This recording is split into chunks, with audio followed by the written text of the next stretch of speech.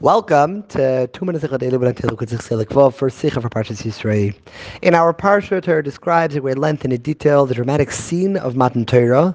We have thunder and lightning. Throughout the Pasuk, we find 5 times the word koil or koilis, which means voices, or as I'll connect it to another Pasuk, which describes the joy of a wedding as well with 5 koilis, koil sasim, koil simcha, koil chas v'kol koil, and explain how when a person is misameach chas v'kal, when you rejoice at a wedding, you merit a Torah, which as well was given with 5 voices. And Rebbe explains the fact that a wedding and Torah is related is not only because there are 5 voices by each, but on the contrary, they must have a much deeper connection, which ends up resulting and expressing itself in the fact that they're both brought out in 5 voices. So the question becomes, first of all, what indeed is that deeper connection between Torah and a wedding, as well as what's the concepts here where they're each expressed in these 5 voices? What's the idea of the Chamisha Koilos?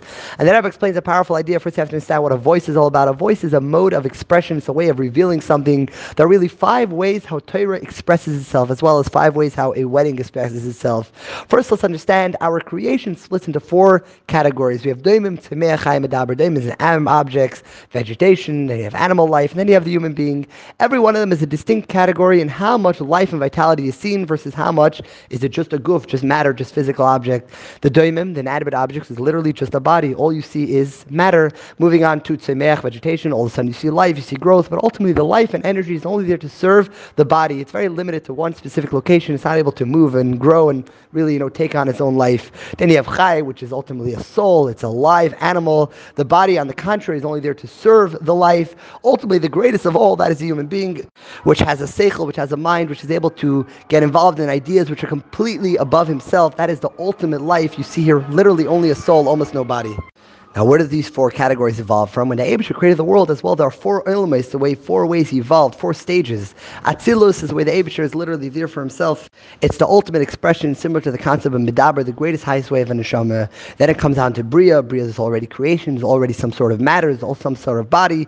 But ultimately, it's like an animal, which the body is only there to serve Elikus. Every aspect of Bria recognizes Hashem. Moving to a lower level is Yitzira. It takes on a form. A form is literally a guf, similar to vegetation, where the main thing is the body. Ultimately, we get down to our world of Asiya, the physical realm, which almost you don't see godliness at all. It is literally like an animate object, because you don't see any life to it. This is the case as well because the Eibusher's energy, which creates our world, is the Shem Havai Yud Vav Ke, 4 letters. Every one of these letters create another realm, another world, another level. Kumtois. The entire godly energy, which creates the entire creation, can all be summed up in 4 levels. Entire Ishtalshus, everything about our world is 4. What is Torah? Torah is completely above our world. Memele, we say about Torah, Anoichi Havai Lekecha. Anoichi is the name of Hashem, which is higher than Havaya, higher than being expressed in any way, any shape, any form. Memele, Torah is that 5th concept, which is completely higher than the concept of creation. How do we tie that into a wedding? A chassan and kala as well. The concept of a wedding, the purpose of a wedding is for reproduction, to have children and children's children, which is the way we see Ein Sof, we see infinity here in our world.